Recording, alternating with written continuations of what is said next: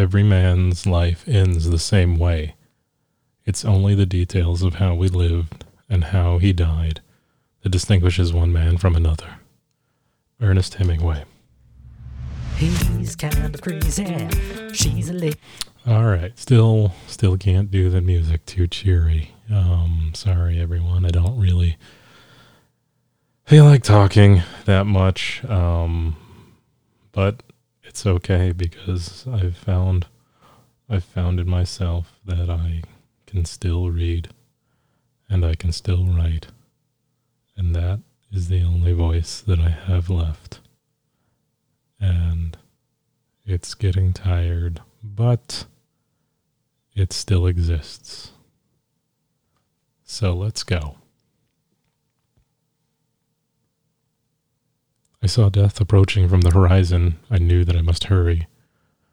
For if the winds did not pick up before I knew it, it would be upon me and my vessel. And so I worked day and night writing my story, in hopes that if I never got to see my love again, that story might one day make its way to her, and the life we never got to finish would live forever, on page and in ink. It had been more days than I can remember since I'd left port and last seen my love. Tiffany was at home, and my journey had never felt longer, knowing that I was worlds away. Neither of us anticipated storms. I'd been making this trip like my father had before me and his father before him. Every man in the village. The sea gave us life, and in return, every few years, we offered up 1 or 2 young men to the sea, a tragic price for prosperity. I was first mate of a crew that was small but mighty. We had sailed many nautical miles and found ourselves in familiar waters, the kind no one recognized, and yet it's the unknown that feels most familiar to men like us. The first week, with no wind to our back, we made great haste, towards the horizon, racing the sun each day and strolling with the moon like partners of a graceful waltz. The fish were plenty, and bellies were full. The men could not be livelier. Each night, old Ron would play a fiddle, and we'd sing sea shanties and drink rum into the night, sharing stories of adventures and dreaming of our women back home. Captain Nicky was a good captain, tried and true, who truly cared for her ship and crew. Standing on deck, her long red hair often looked like flames reflecting in the noonday sun. We performed our duties daily, and we thought nothing, water, grave, which stayed apart from only by the distance of one small wooden ship. The second week, or perhaps it was 18 days, the crew was operating like clockwork. The sails were capturing all the wind, and the speed was on our side. The sun hung above us less than it had even a few days earlier, but with plenty of food and water, our spirits were as nourished as our bodies felt. It was after our midday meal that I decided to take a stroll along the deck, looking out at the barren world of water that was our home and captive. A land of pure mystery, giving no visual indication of where we were in the world, until it felt the day it would grant us sight of land. The rays of the sun warmed my forehead, causing sweat to drip down my face. I leaned over the side of the ship. I hoped the breeze coming off the water would cool me. As it peered into the wavering blue-green, the sun cut my shadow out of the water, and then I noticed something peculiar. It was not just my shadow, but the shadow of a second. I quickly looked up, but saw no one by my side. I scanned the deck, and all our crew were manning their stations. Perhaps it was exhaustion that is setting in. I peered over the side once more, and again saw the shadow, smaller than mine, standing next to me on the left, then floating to the right. I leaned further in to examine it closer, and hold it right up in my face, splashing of water as if someone or something had leapt right at me. The salt water and surprise blinded me momentarily. I fell back and wiped the brine from my face, not quite sure of what had just happened. Perhaps a large fish. We have traveled further than ever before. Surely there are many unknown creatures these distant seas have to offer. Leaning over a third time, I was disappointed to find that my shadow stood alone. I waited to see if perhaps whatever had been there might have been frightened, but may regain its curiosity. Still nothing. No bother. Sailors dream, and we have encountered many strange things on the seas, most of which were probably products of our own minds, missing their wives. It had been many days, and excitement started to wane as frustration crept in. We had never been this long before reaching our destination. It's not uncommon for a ship to be delayed by weather or other occurrences. We'd most likely be there soon. Still, our expectations to have already arrived were met with disappointment of missing our goal. More days passed, and still no land. There was now talk amongst the crew, low-volume mumbling, not intended for ears like mine or the captain. Morning salutations diminished into the morning stares of men questioning our judgment. Tasks were carried out and duties performed, but there was no longer revelry in the evenings once the workday was done. Food started to run low. This made the men angry. Cross-eyed Danny had to lock up Billy Dagger for 3 days, while his spirits cooled over the spat he had with another over the last piece of hardtack. Too many days had passed now, and I was becoming nervous, though I never allowed anyone to see, especially not Captain Nicky. "Looks like storms be in the future," said Captain Nicky. "Coverage is too low to wind chart around," I asked. "We can batten down and pass through. Shouldn't be more than a night." The prospects of another storm was dampening my already depressed spirits. But this far into our journey, what else could we do? Try to sail around?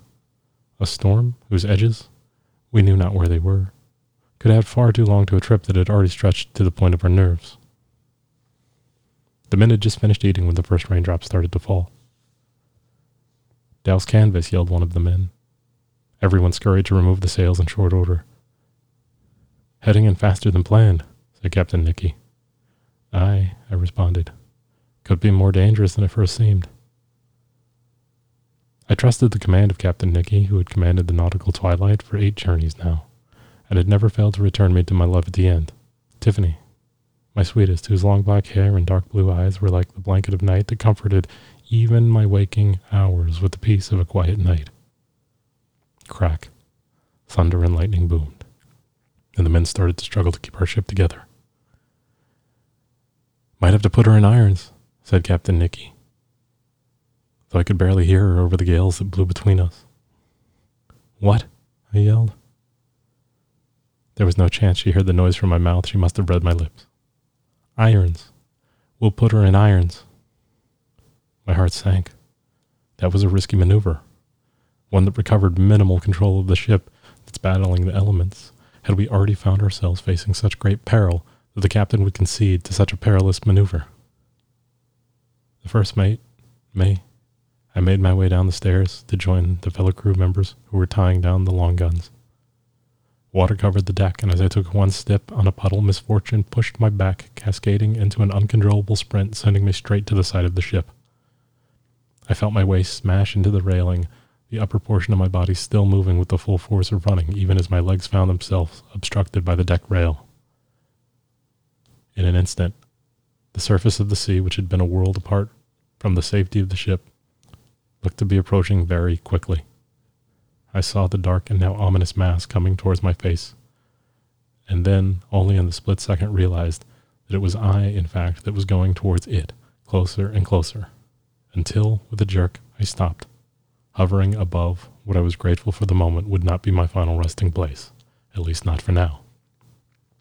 "Got you," Ronnie said, whose muscular arms grabbed the back of my shirt and leg, like a vice attaching me to the possibility of living.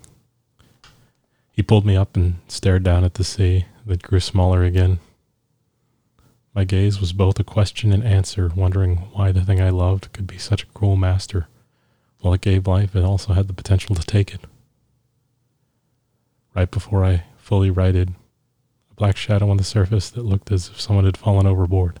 It was strange to see such a dark shadowy figure, for it was dark and stormy already, and the water was so far shaded, yet the shadow, being entirely black, was also bright, almost illuminated, like it was providing its own source of light. Crack, lightning struck, and the familiar sound of splintering wood could be heard. "The mask!" cried one of the crewmen. A long, low, elongated, rumbling sound, as the towering mast fell in both an instant and eternity. Several of the men that were tying down the mainsails were flung into the air and out of the sea, like boulders from a trebuchet. Yells as the crew tried to keep more men from being lost while weathering the storm that we were all at the mercy of. And then it stopped. I don't remember what happened next. It's been far too many days. The last memory I can place in time is that 8 days ago I was forced to cast the body of my best friend Danny into the ocean.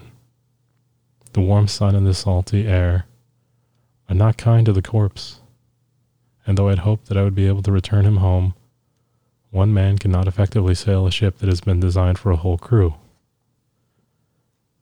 It's been lonely. Everyone was lost in the storm, most disappearing into the night, and the few that managed to stay on board succumbing to their wounds within hours after our battle with the elements. I don't know if it's a miracle or a curse that I survived. For now, I'm all alone, and not sure if I will reach home in time. And so I'm writing this book for my love. A book about a prince and a princess, mystical lands, and magical dragons. A poem of our love. A tome of our lives. I still hope to see her again, but as determined as I am to endure, I'm even far more certain that I can finish the book, for all I have to do these days is sail and write and imagine. I think it was 2 days ago when I first saw the black ship. I couldn't tell that it was another ship. The horizon and the sea have been known to play tricks on the eyes of men, desperate men especially. While doing my best to navigate west, I spied in the setting sun a small break to the perfect flat of the ever-present horizon, a small upright figure, at least a week's sail if they were both going the same direction, I thought. Little of it. Perhaps I could go and meet it, but if it was sailing east, it would be far longer than a week that I would be able to intercept it at all, given my lack of crew. No, I'll continue west to see my wife and write my tale. Yesterday, I woke to a shocking sight. The ship that I had not even been certain if it was a ship, it was most definitely a ship, the unmistakable outline of a seafaring vessel that was spotted in the same direction, now appearing to be only 4 days' sail. It was approaching and gaining speed. It must be fast, ship with a mighty crew. But now they could likely see me, and my excitement that they might be friendly and take me in far outweighed my fears I might have never had under normal circumstances. I awoke this morning alone, like I've awakened every morning, but this time even more alone than being by myself. The ship that once I had seen behind me seemed to be gone, vanished from the face of the ocean. Had I dreamed it? Was it a construct of a desperate brain, unwilling to let the rest of my mind succumb to what I fear might ultimately become my fate? No bother. I'll continue to sail, and I'll continue to write my book and hope that I will once again see my love. It's back. The ship is back. It looks to be only 2 days' sail. Perhaps there has been a fog that I could not see through. The ocean is full of illusions. Only the mind contains more. Though seeing it closer, I could now make out more details. It does not fly the Jolly Roger, though I have no idea where I am, and it could be a ship from any number of lands that I'm not familiar with.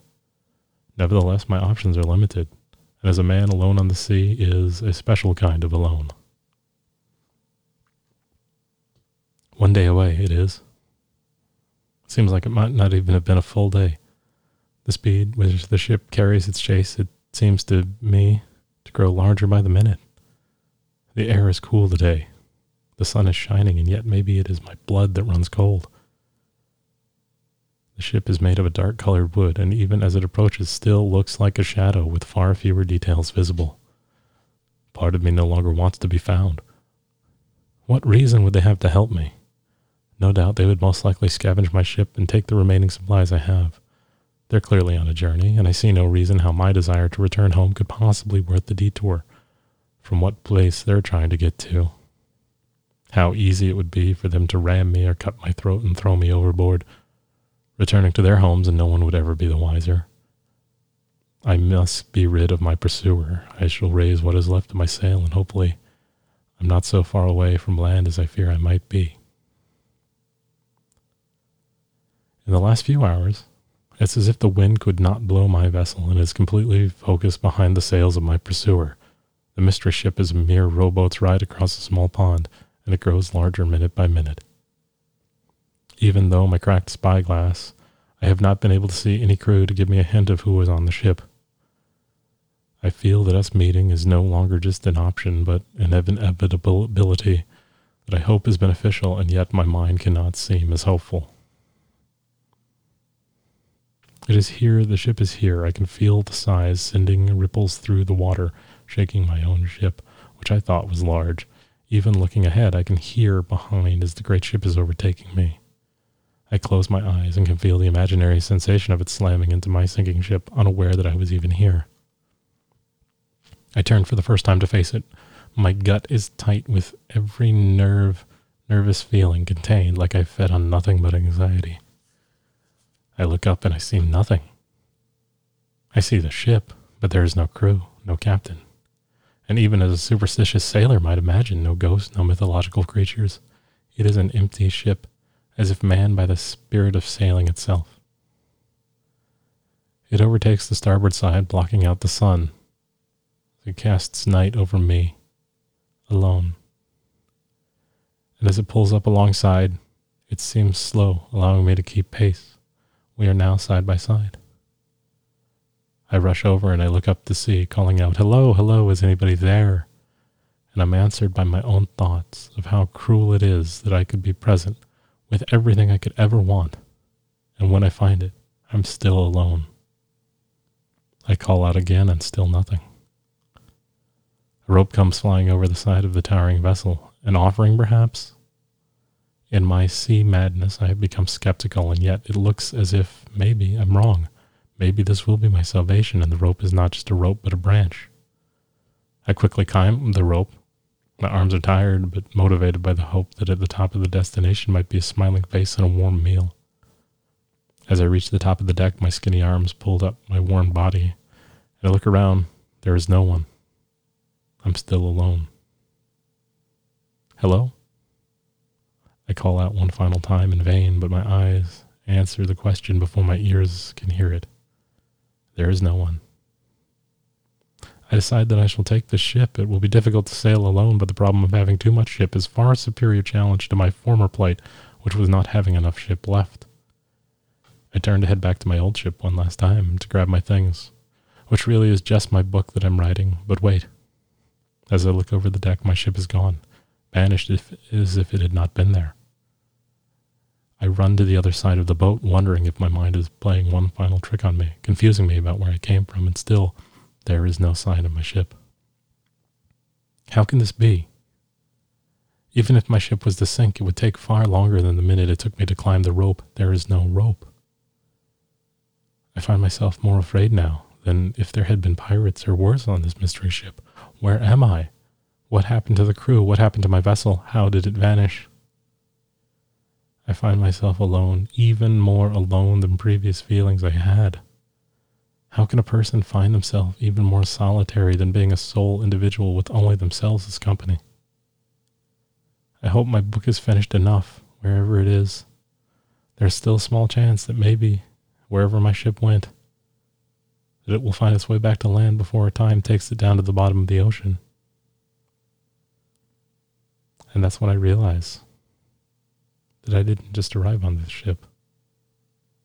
This is Death's freighter, and I've been here for a while. The trick that my mind played was that I could still possibly be on my own ship when I have been here for longer than I have known. And so I did the only thing that I knew to do. I went to the cabin and found some paper and started to write a new book, a brand new tale that I hope one day will be read by my love if she ever finds herself on this ship with me. But until then, I'll do the only thing I know how to do. I'll write my book and continue to sail.